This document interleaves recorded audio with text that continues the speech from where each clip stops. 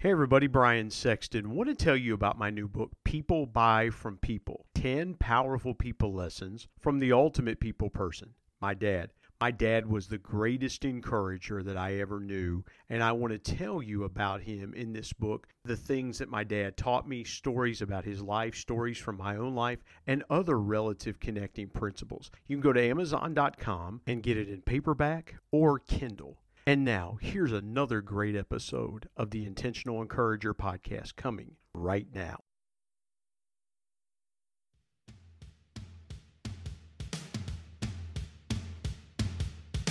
Welcome to the Intentional Encourager podcast, where each episode brings you compelling conversations and stories designed to entertain, enlighten, and encourage. And now here's your host, Brian Sexton.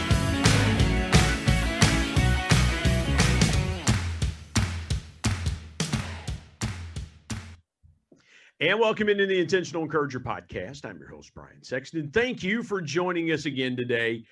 And I have a neat guy, and as fathers, we connected on that level, and he has got some really powerful resources for dads, for parents, really out there everywhere.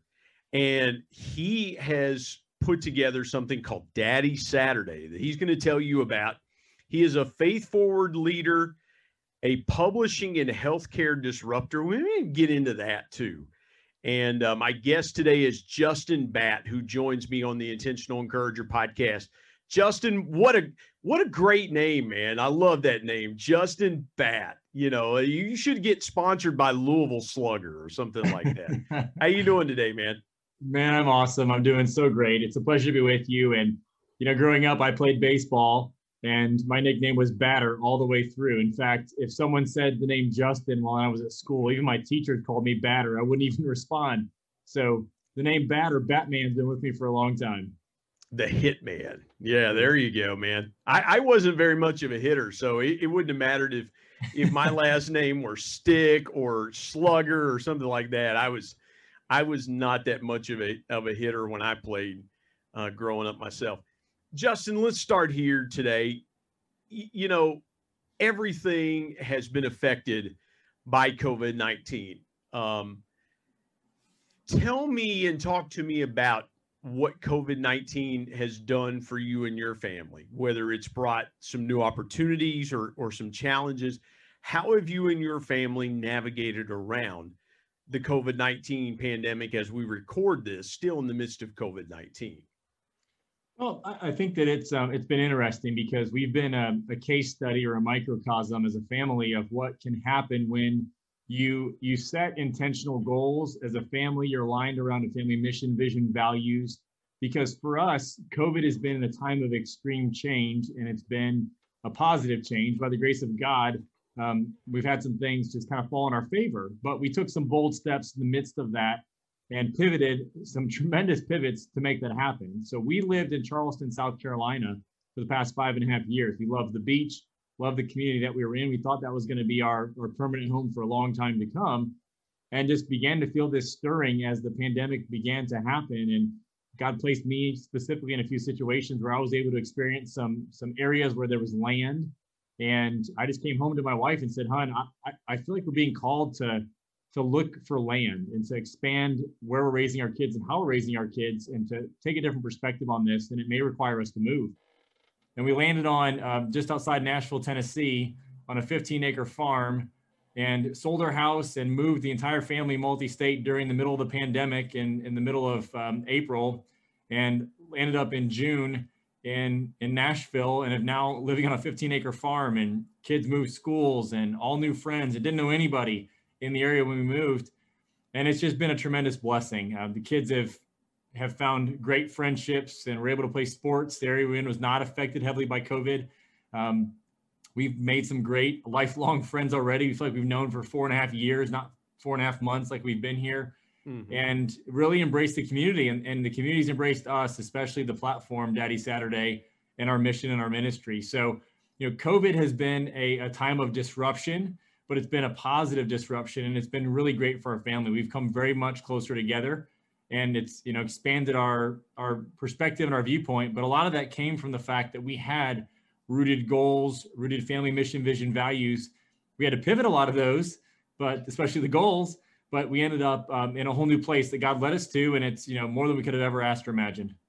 Justin, how do you keep stability in the midst of instability? Because again, you feel like God is leading you, and I applaud and admire your sensitivity, because a lot of people would go, okay, can I put this off until this is over with? Mm-hmm. At least let us just stay here until this is over with, because that's a natural reaction when there's so much uncertainty and there's so much of, okay, we know what it's like here in the Charleston, South Carolina area in the midst of the pandemic, but now we're moving 10 plus hours west to Nashville. We had no idea what's going on in Nashville. Was it hard for you to keep a sense of stability in the midst of instability around all of this? Yeah, it was. And just to add fuel to the fire, on our last surfing trip on the beach in Charleston, I was stung by a stingray in my lower foot. And we moved to Nashville, and I have to have emergency surgery the first week that we're here in a VRBO, trying to get everything settled with the new house and moving in and all the things. And so talk about... See, that's when you know it's time to go. You get stung by a jellyfish and it's like, okay, yeah, it's time to go now. Yeah, I mean, it was like a parting gift, right? And it was injury to insult as we left. But, that created a lot of instability and insecurity, because for me, one of the things that I take a lot of security in is my physical fitness, my health.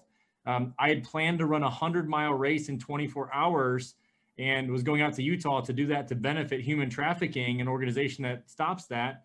And, all of that was taken away. I trained for 6 months. So in addition to the move, I had something that I'd worked for 6 months for, this huge goal that I had that I was still going to be able to accomplish despite the pandemic. And all that was ripped away. And so I found myself as a father, as a husband, as a spiritual leader of our family in this big pool of insecurity and instability. And then we found the same thing for our kids. I think what we did, though, was we looked at it and said, okay, for our kids especially, how can we find things that are points of security for them? So my daughter, for example, she does competitive hip hop dancing. And so we went around and we found a couple of studios in Nashville that we found were great studios for her and were a good fit for our values as well as what she was trying to accomplish. And so she had a point of stability where she could trade hip hop for hip hop, and it was an upgrade to come to Nashville and the studios that were here. My boys, my son had never played tackle football. He was able to join the tackle football team here in 5th grade, Blaine, and was able to have a flag football season. And that immediately got him friends and teammates and camaraderie, right? And the social aspect of what he was looking for. And my younger boys, I coached flag football and stepped up and put them in that position. So athletics is an example of something that we did that was stability, because it was something they had back home, something that would give them something to look forward to, but also was familiar to them in the new environment, but also would inject them into environments where they would have social friends and break down some of the barriers of being the new kid and the new move, and to make that easier. It was far harder with our daughter. Girls with boys typically is, but we looked for some of those things that could provide stability. Finding a church and trying to set up with a church family. The school obviously was a big piece of that. And then we just really focused on intentional time together as a family. So we created rally points where we would do things one-on-one, or just spent time in dialogue around the dinner table and making sure the lines of communication were open and we were sharing information often, and making sure that our kids were, expressing how they felt besides how was your day, good, and what's going on, nothing, right? Like making sure that we were digging down deeper to understand if they were really okay with the move and how they were doing and how things were going. So those were a couple of things that helped us immensely in the process of moving. And I believe in Daddy Saturday, a big principle is far more is caught than taught. And so a big piece of that was also my wife and I just showing that whether we were or not, especially with what I was going through, we showed that we were secure and we were stable. And we buried the brunt of the load of that instability and security for our kids, and helped them to not have to face some of those things in the move and as a part of that process. Well, and here's the thing too, and I can empathize with that, because I remember being in Richmond, Virginia, traveling back in November of 2015, and I'm sitting in a job that I love, and I'm sitting there, and my wife texts me and says, Bryce made the basketball team, makes his high school basketball team. And so now as a dad, I'm going, okay, now I've got a decision to make. Do I continue traveling and being out 3 nights a week and going, well, I'll catch games on Friday night? Well, basketball, we play Tuesdays and Fridays. Or do I say to myself, I want to be there? Yeah. And so the decision I made, Justin, was to be there, to leave the job that I love because I wanted to be there. And ultimately what it led to me was, my son participated in probably 150, maybe closer to 200 baseball and basketball games during his high school career. And I can count on one hand the games I missed. And not only that, but I saw those games from the dugout and in the scorer's table because I was involved.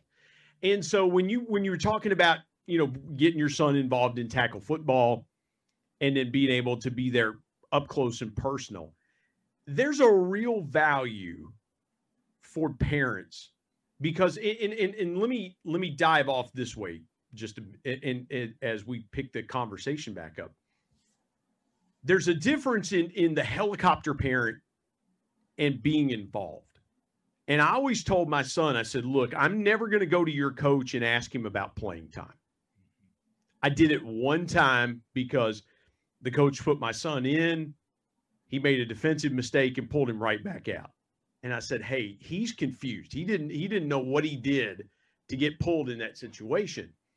But I also told my son, I said, I am not going to insert myself in. You have a coach for a reason. Yep. Has it been a transition for your kids being in a different spot playing sports? You mentioned your daughter finding a new place to do hip hop dancing, competitive hip hop dancing, your son playing tackle football. I know you've tried to keep as much the same as possible, but what differences have your kids had either positively or negatively transplanting from one place to another, but continuing to do activities that they're familiar with? I think the biggest thing was we moved on from a neighborhood where they were surrounded with friends and kids, and it was like, constant bikes in the yards and kids everywhere and access to friends anytime they wanted it. And we moved to a 15-acre farm in a very rural area.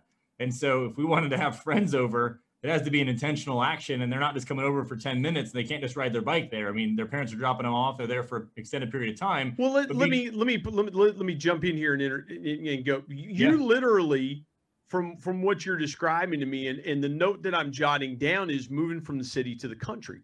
That's right. Because, and I know the Charleston area pretty well.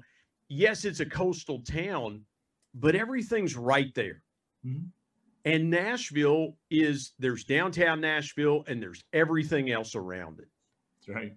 And so what was that? Let me dive off here just for a minute and go in this direction.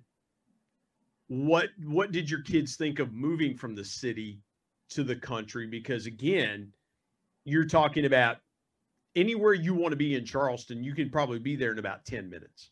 Yeah. And now you're going, well, okay, if you want to have a friend over, it's a little more involved. There's a little more logistics involved. How they adjusted so far from moving from the city to the country?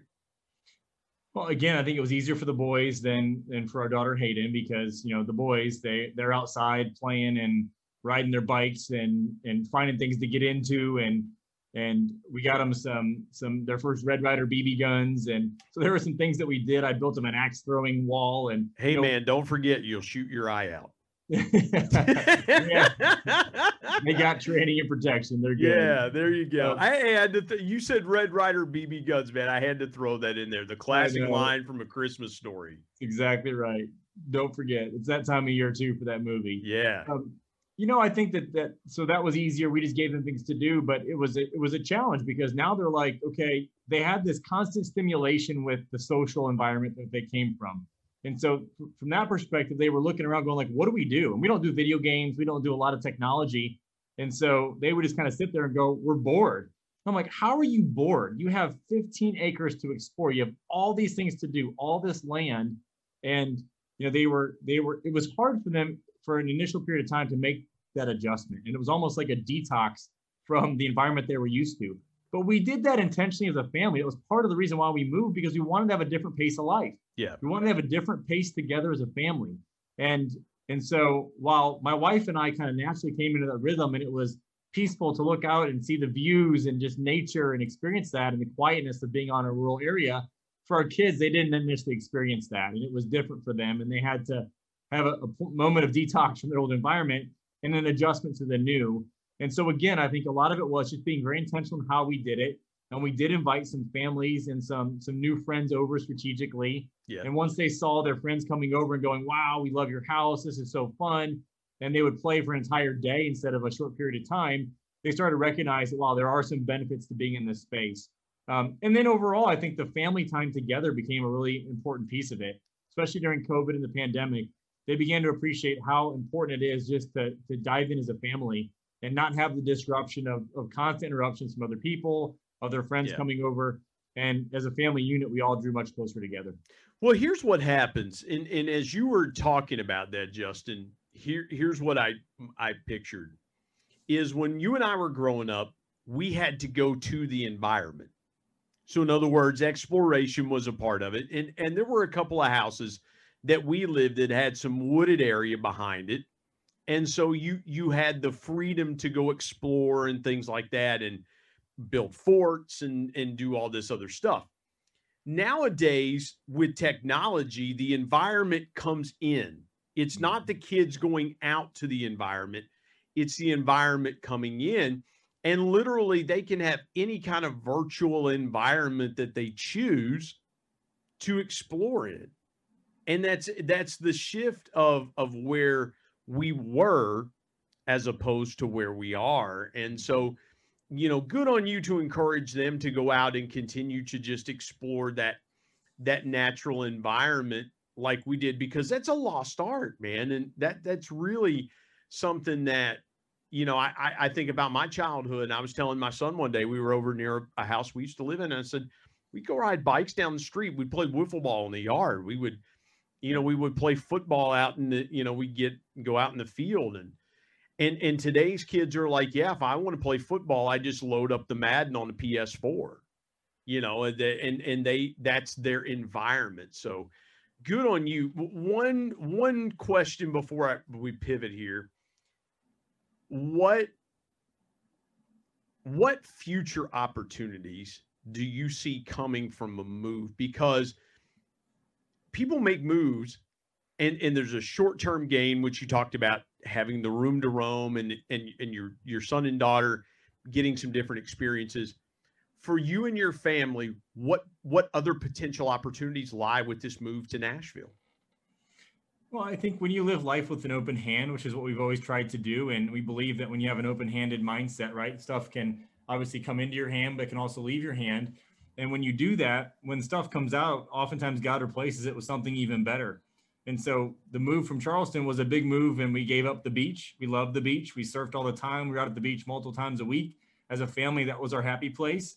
And so we gave that up, and that came out of our hand. But it's been replaced with some whole new opportunities. Like we have animals, and we're going to get more animals on the farm. And my kids are really loving and appreciating that experience. And we've met new friend groups and new families and made some great relationships that'll be lifelong friendships and people we want to do life with together for the long term. And, our family has also drawn much closer together just independently, as I've mentioned, right, is our own family unit. And it's caused us to look inward within our own family and say, what are some of the things maybe we were missing because the pace of life was letting us get by? And we're a family that's very intentional about those things. And yes, it was still happening to us. So that rhythm, that cadence was a big piece of it. And then lastly, I think for the ministry, it's just opened up a whole new world of opportunities. I mean, we live in the land of country music. We live in the land of Christian music. The people here are very different than even the South in Charleston. They're just good-natured people, and they're all very willing to surround us and accept us. And I've never experienced a group of people that have literally said, we are so glad y'all are here. And normally it's like, we're so glad to be here. And they're like, no, we're so glad y'all are here. And that's how they are here in the area we live in. And additionally, we've formed relationships, and it's opened doors that I never would have imagined. Like, Daddy Saturday is the Christmas sponsor for Way FM, which is the Christian radio station in all of Nashville.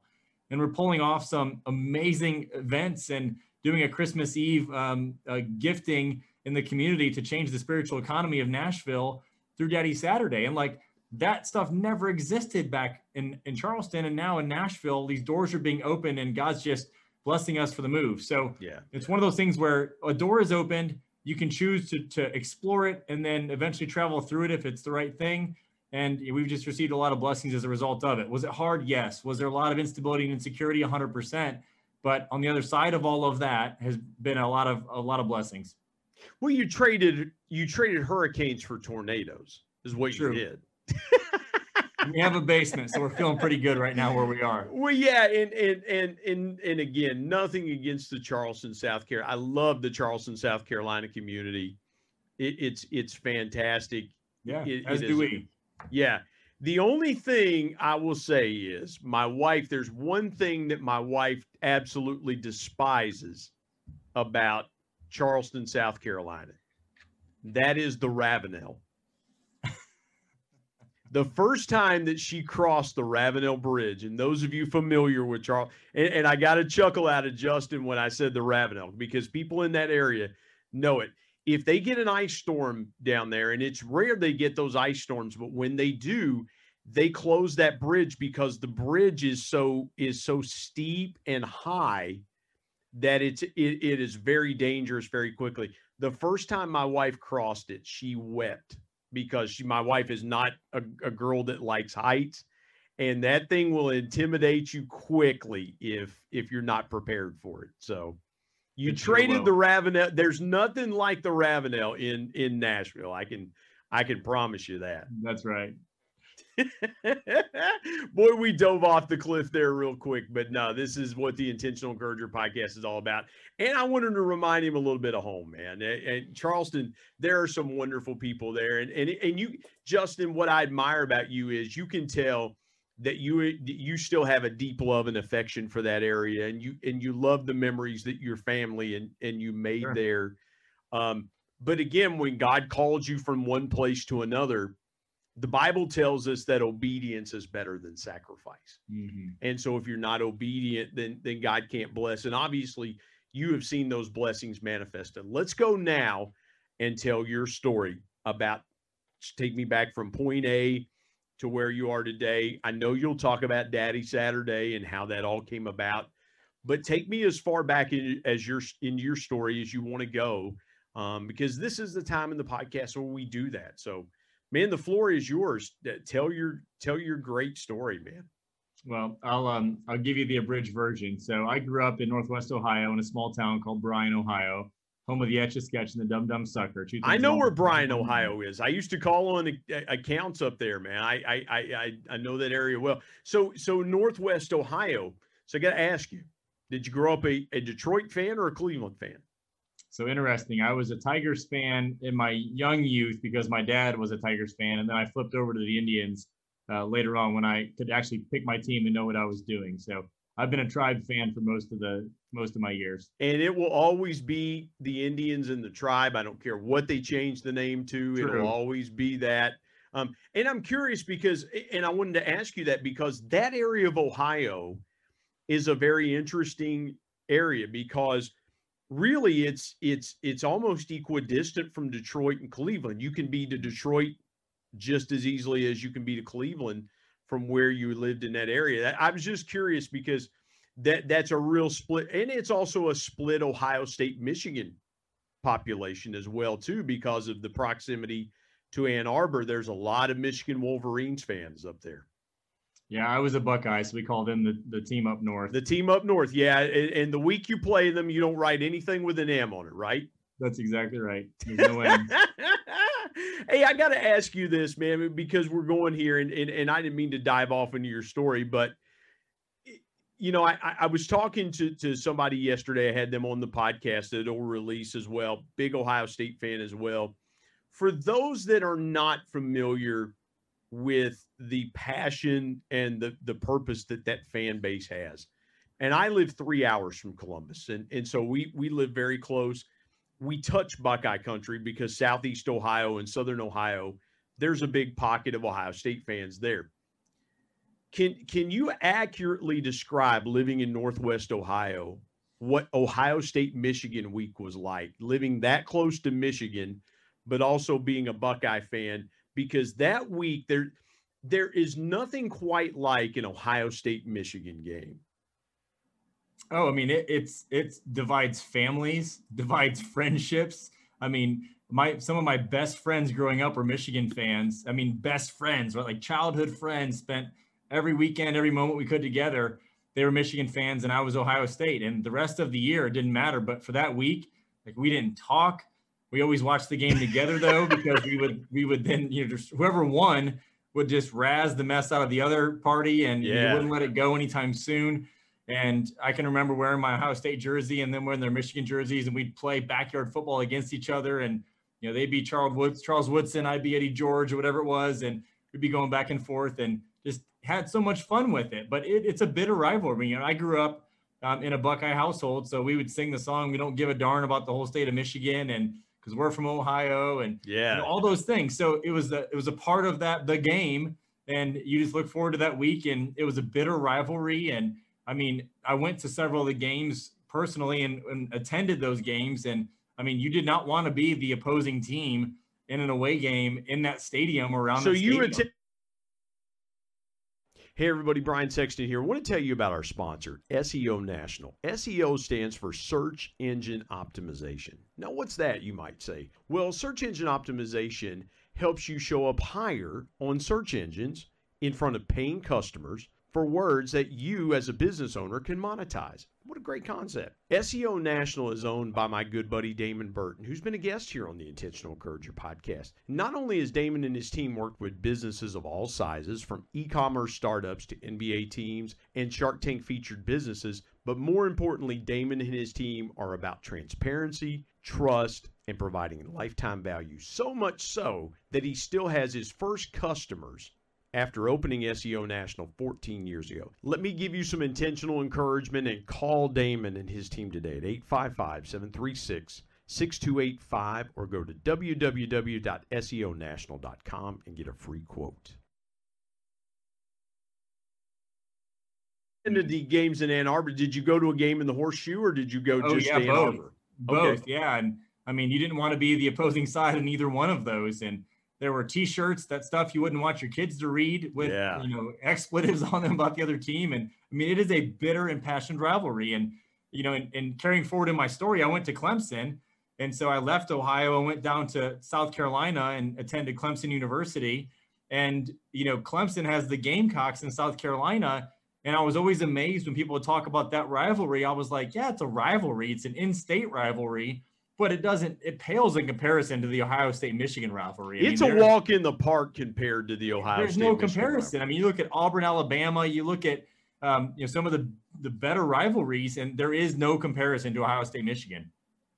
And people that root for other schools, my worst Ohio State memory, and I was sharing this on an earlier podcast episode, 2004.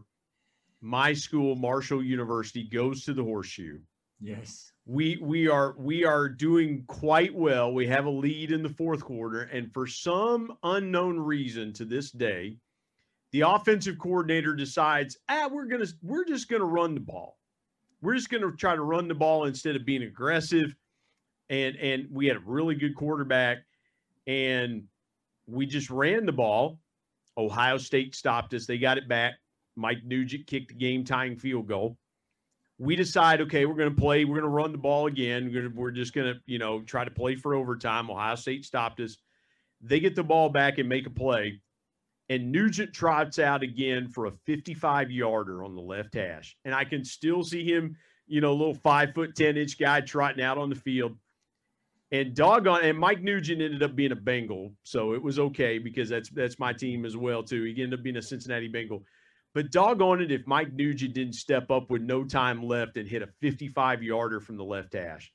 I still have flag. That was 16 years ago. I was at the game. Yeah, it was an incredible kick. I mean, that's hard to do anyway because they played on grass and they still play on grass. And growing up, when I was a kid watching Ohio State, they played on turf. Yeah, I remember watching Chris Carter and Mike Tomczak and guys like that and play. And I still think Chris Carter was one of the best college players I ever saw. Just an incredible college player. But then for Nugent to come out on grass and kick one from 55 yards to win the game was just incredible. And I just was like, oh man, we had a chance to take the Buckeyes down. But you're right. The Clemson South Carolina rivalry, even the Vanderbilt UT rivalry that, you know, now that you live in Nashville, Vandy and UT is a big rivalry. Yep. There is, and I would even say this, I don't even think USC Notre Dame or USC UCLA or any other big rivalry like that. Everybody in the country, when it's Ohio State, Michigan week, watches Ohio State, Michigan. It's at noon. It's a premier game. It's unfortunate that after 102 years this year, that COVID cost them that game. But it was the guys from Michigan. It was their fault, right? It was the guy. It was Michigan's fault they couldn't play. Yeah, Harbaugh doesn't want to take another loss. And one of my best friends is a diehard Michigan fan, and he kind of looks like Juwan Howard's little brother. So, but you grow up in Northwest Ohio, and then you move to Clemson. What was the impetus for you moving that far? Because I would have thought Northwest Ohio kid would have been a natural progression for you to go to Ohio State. I did want to play football at a lot of Ohio schools, and God just had a different plan. My senior year of high school, first day of hitting practice, coach said, "Batter, get out there and show everybody how to tackle." I did. I tackled the guy, and I took him down, and I dropped him, and I landed on his shoe. It was sticking straight up into the air, and his heel was in the ground, and it hit me in the lower abdomen, lower rib area. I thought I bruised my ribs. I kind of got back in line for the drill, and the trainer came over and examined me and said, "I think you're okay. You bruised your ribs." So I kept practicing. We had an inter-squad scrimmage afterwards. And I just remember being extremely tired and falling down and not knowing what was going on and asking the receivers what play they were going to run, and got done with practice, went home. My dad was like, "What was wrong with you?" There's a bunch of people out there to watch me. I was an all-state candidate, had offers from several schools in Ohio, and ended up going home and drinking a bunch of Gatorade and just wanting to go to sleep. I just remember feeling extremely sleepy, and yet I had to go to the bathroom because of all the Gatorade. And little did I know that I ended up peeing blood and had massive internal bleeding. And my mom, being a nurse, kept me calm, rushed me to the hospital. And within an hour, I was being life flighted to a hospital in Toledo where they determined I had lacerated my kidney three different places and had massive internal bleeding. But again, by the grace of God, there was a nephrologist who was there on grand rounds and decided to take my case and observe me and leave my kidney in, which in most cases, they would have just amputated my kidney. And so there I am, this foolish young 17-year-old who had only one dream again, which was to play football and finish out my senior season. And I was in the hospital for a week, home for a week on bed rest. And lo and behold, I was able to come back and play my final 5 games of my senior year. But that changed my perspective dramatically on kind of what I wanted for the future. I did feel like it was a gift from God to come back and play those 5 games. It was a tremendous blessing. You know, that's what every young high school football player wants, is their senior season, right? I mean, it's so important. Did you feel that sense of fulfillment? Because I can see, and those of you that are going to watch this on video, I can see, and what you said was, by the grace of God, I was able to play my last 5 games. Yeah. And I could see on your face the contentment that you had, saying, okay, I had plans, God changed them, but I was still able, but God still gifted me to be able to do that. Looking back all these years later, do you feel like that's where your heart is that fulfilled, contented place? Or do you ever find yourself asking, man, what if I'd gone on to play college football? Well, it's interesting because I found myself at Clemson because of Southern weather, Southern food, Southern women, and Southern football. That's why I went to Clemson, those 4 things, all the important things for a 17, 18-year-old. And I found myself my first week in school with my cleats in my hand, ready to go walk onto the football team. And there was almost an invisible force that wouldn't let me out the door. And I just remember talking to the kid in my hall who was going to try out for the team. And I remember him coming back a couple hours later, and he's like, "I made the team as a walk-on." And I asked him what he had to do, and he's like, man, you would have totally made it. You just had to run around, do a couple miles in a certain time frame, do some drills. And he's like, you're way more athletic than I was. You absolutely would have made the team. And I just remember crying to myself in my dorm room and just like at this point of release, because while I was upset that I would have made the team, I also knew that I wasn't meant to do that. Like I felt that peace. I felt the gift that I'd been given those 5 games, and that was the end of my career, and I was meant to do other things. And, that was a big part of my future, because fast forward, I became involved in everything that you could do at Clemson University. I was president or vice president of every society and organization, was very involved in student government and my fraternity and other academic organizations, and learned a lot, both in the classroom, but most importantly, outside of the classroom, about people and dealing with people and relationships and sales and all these other things, and found myself graduating from Clemson and meeting my now wife there and looking for my first career. And I had another choice to make. It was to go and get my double master's degree, my MBA, my master's of sports business administration, or to go and work for a pharmaceutical company, which I was given an offer from Pfizer. And at the time, it was harder to get a job with Pfizer than it was to get into Harvard Law School. 4% of the people that applied actually got a job, and I had been offered a job straight out of school. And so I chose the route to go and get a company car and have an income versus paying $150,000 to be an intern for an NFL team one day. And that was the progression that I took. And that led me on a course to marry my wife a year later after school. And as a newly married couple, she was a teacher. I was in corporate America, and I found myself starting to climb that ladder. And she decided to leave the teaching profession, came to me and said, Justin, I want to do something. I just don't know what. And I said, babe, you're so talented. Why don't you start your own business? I'll support you. I'm leaving on this business trip. When I come back, show me your business plan and let's talk through it. And she presented it to me when I got back, and it was babies or bridal. And I said, I love it. You got birth, you got death, and you get married in between.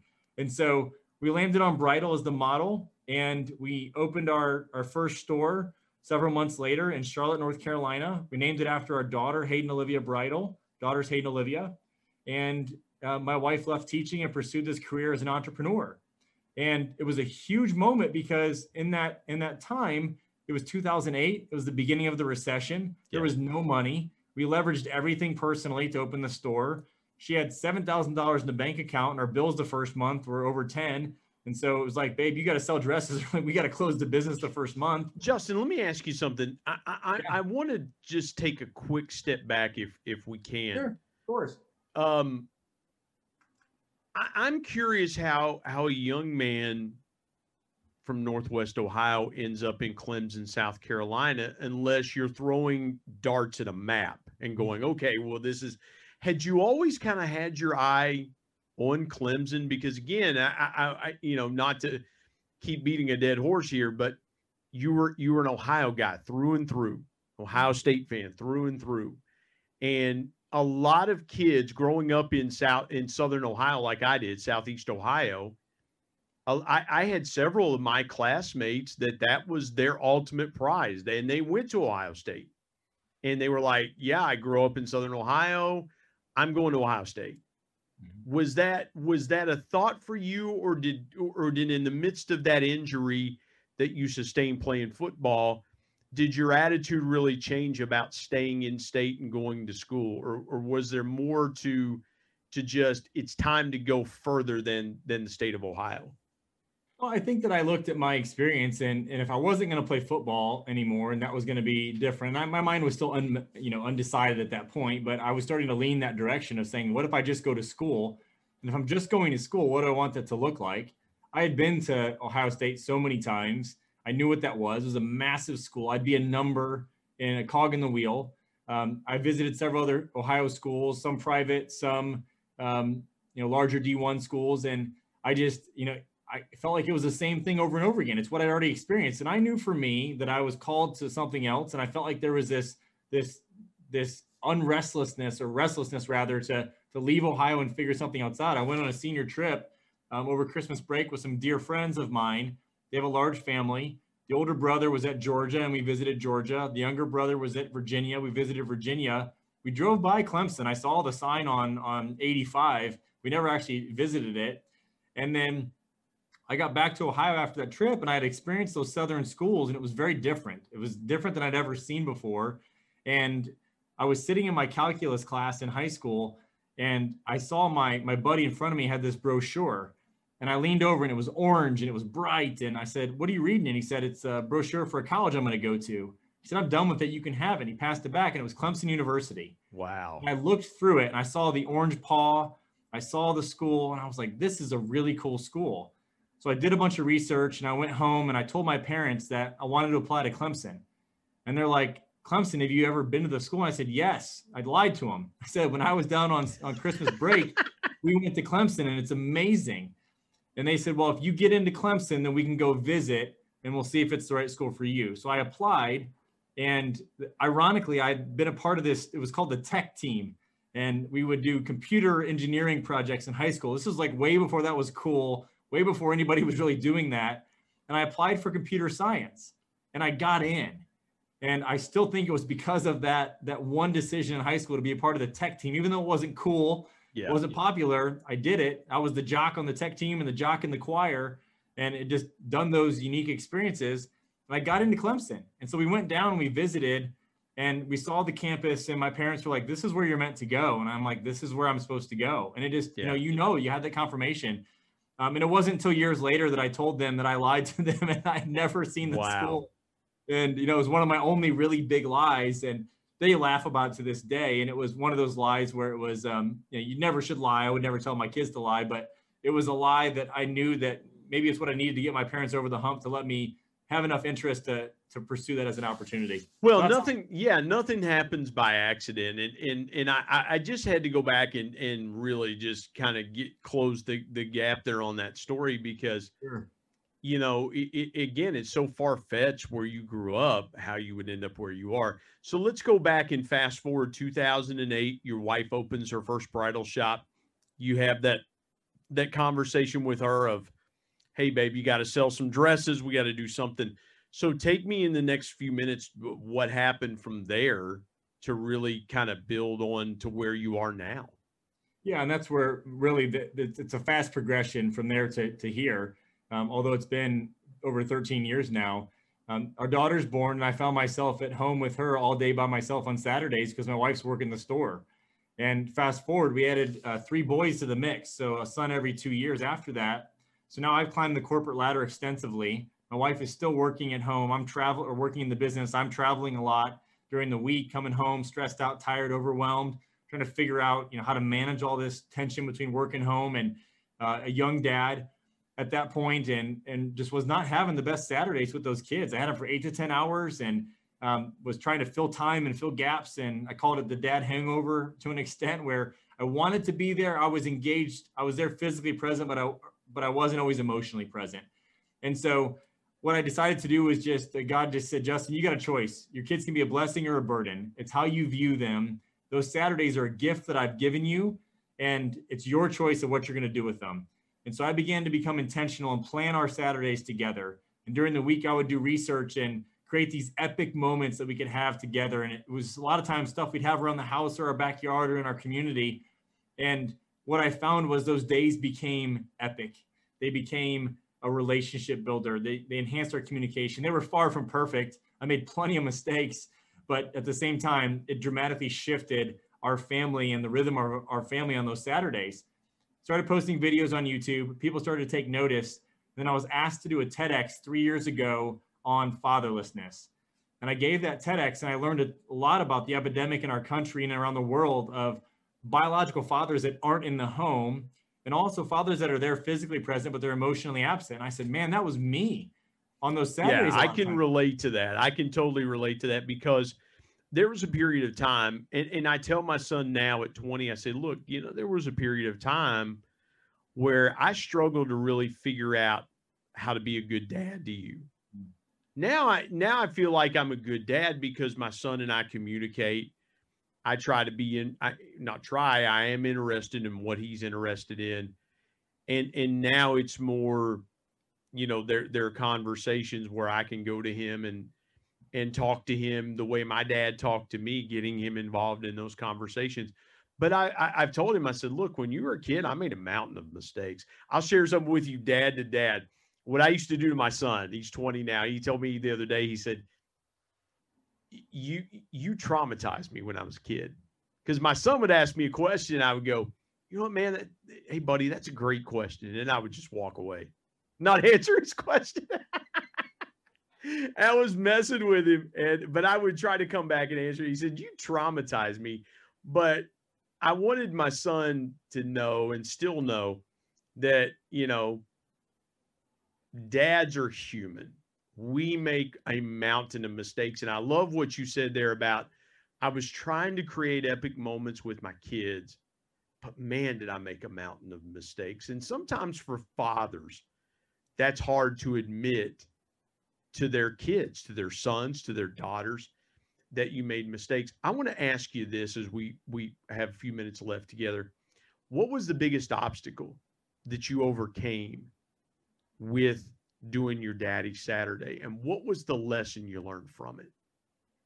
I think it was coming to that realization that I didn't have to be perfect. I just had to be present. And my personality is one of, I'm a driver. I have a personal velocity that's extremely high. I am a perfectionist to a large extent. And, I can be my own worst critic. And so a big part of that was just recognizing that, look, I'm human. There's going to be days I don't feel like it, and that's okay. There's going to be days where I don't like my children. I love them, but I might not like them. And that's okay. Right. And that yes, it is. Yes, it is. Together, we be intentional, and, we just spend that time and work on creating those memories. And so a big part of that was me having to be refathered myself by our Heavenly Father, and just coming to the realization that, there were some paradigms that I had built up around who I was as a father and who I wanted to be a father. And many of those were incorrect. They were either from my father, and I had a great father, but he made mistakes like all fathers do. He did not have a great situation with his parents, and it just trickled down. And so there's a part of that where I had to come to that realization that it's not about proving anything to anyone else. It's not about trying to be a perfect dad, not about being the hero dad. It's about being a guide to your kids, recognizing that you don't have to be perfect, and that you need to help and not do it in isolation, and bring other men into the picture who can serve as guides to your kids in areas that you don't have expertise, and do it in community. Well, and here's the thing too, Justin, I've said this to new fathers before. I have said when they've come to me and said, well, have any advice? I said, listen, understand that God is the ultimate parent. Yeah. He is the ultimate parent. He chastens you when you need to be chastened. He loves you when you need to be loved. He encourages you when you need to be encouraged. He gives you wisdom when you need wisdom. He's the ultimate parent. Like everything a parent should be, God is. That's right. And if we just look to him, it will be okay. I have had to, I've had to walk and wear a lot of different hats as you have. You have teenage kids. I have a young adult son, and you realize, and the biggest thing that I would say, and piggyback off of what you said, I've told my son before, I said, look, you didn't come with a manual. Your mom and I have had to figure this out as you've gone. And even as a 20-year-old young adult, it's like, look, when you get married, our parenting changes even more, because now you're out of the house, you're doing your own thing. And so let me ask you this last question. You've been so great with your time, and we could do 10 hours, but we have a limited amount of time. I want you to encourage parents, intentionally encourage parents, people out there that go, man, I would love to do more with my kids, but I have work responsibilities, or I have this or that. What's your biggest piece of intentional encouragement out there for dads and or parents that are listening to our conversation? Yeah, whether it's dads or moms or single moms, single dads, it doesn't matter. What I would say is that it's important to always be intentional, and that needs to be undergirding. That's why I was so excited to be on this podcast. We have that core value in common. I'd also say that it's really important to recognize the fact that, as we mentioned, you don't have to be perfect. You just have to be present. And the final thing I would say is that, look, when raising kids, the days are so long, but the years are so short. And it's all about just recognizing the fact that the time is going to go by so quickly. But if you're intentional, if you're engaged, if you're present, then you will compound those memories. You'll compound those days. And at the end of the time of raising your kids while they're in your home, you'll look back and you'll recognize that you raised good kids who become great adults and are productive members of society. And you can take pride in that. And then I would say to parents that are maybe have older kids, and maybe they're looking back going, I have some regrets. I have some things that I didn't do and I wish I would have done. It's never too late to engage your kids. It's never too late if you haven't done it and your kids are teenagers to take a step back and engage them today. But don't do it alone. Don't do it in isolation. And that's where I would ask them to tap into our program and say, look at daddysaturday.com. If you're a dad, go to dadboss.com and look at our course on faith, family, fitness, and finances and how you can own your role as a dad.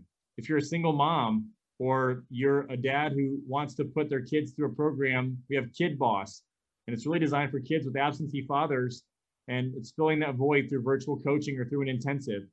And kidboss.com is where you can find that. And then, I'd love for those of you listening, if you want to support our mission to end fatherlessness, then go to daddysaturdayfoundation.org and look at our 501c3 and find opportunities of how you can serve or how you can give to help us do that. We've started Daddy Saturday Kenya. So we have an international mission, and we're trying to change the face of fatherhood around the world. And there's lots of opportunities to get involved and to participate. So I appreciate you, Brian, having me on. This has been an awesome conversation. We could go for 10 hours. We have so much in common and so much we could talk about, especially football. Yeah. And I just appreciate you, man, and you having this awesome podcast. Well, you'll blink your eye. What I was thinking while you were talking, you'll blink your eye and you'll go from holding your kids to walking them down the aisle. And you're right. The years are short, and you just realize that it's what the Bible says is true. Life is but a vapor. It's here today and gone tomorrow. And so, and that time comes and we transition, Justin, I was thinking real quick, and I'll say this, the transition from becoming a father to a grandparent is not as big a transition because, our kids grow up and in that, in literally the span of a few years, they'll be in your house, they'll be out of your house, and they'll be having kids of their own. And so it's important to do those things correctly. Man, I've enjoyed our conversation. And again, go to dadboss.com or daddysaturday.com or kidboss.com or the daddysaturdayfoundation.com or .org rather, and connect with him there. Connect with him on LinkedIn and other platforms. Justin, this has been great, man. Thank you for joining us today on the Intentional Encourager podcast. Thank you.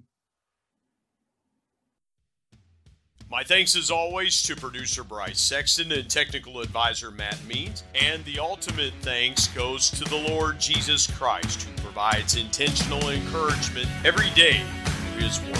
And until next time, remember, everyone, everywhere, at any time, and any place can be an intentional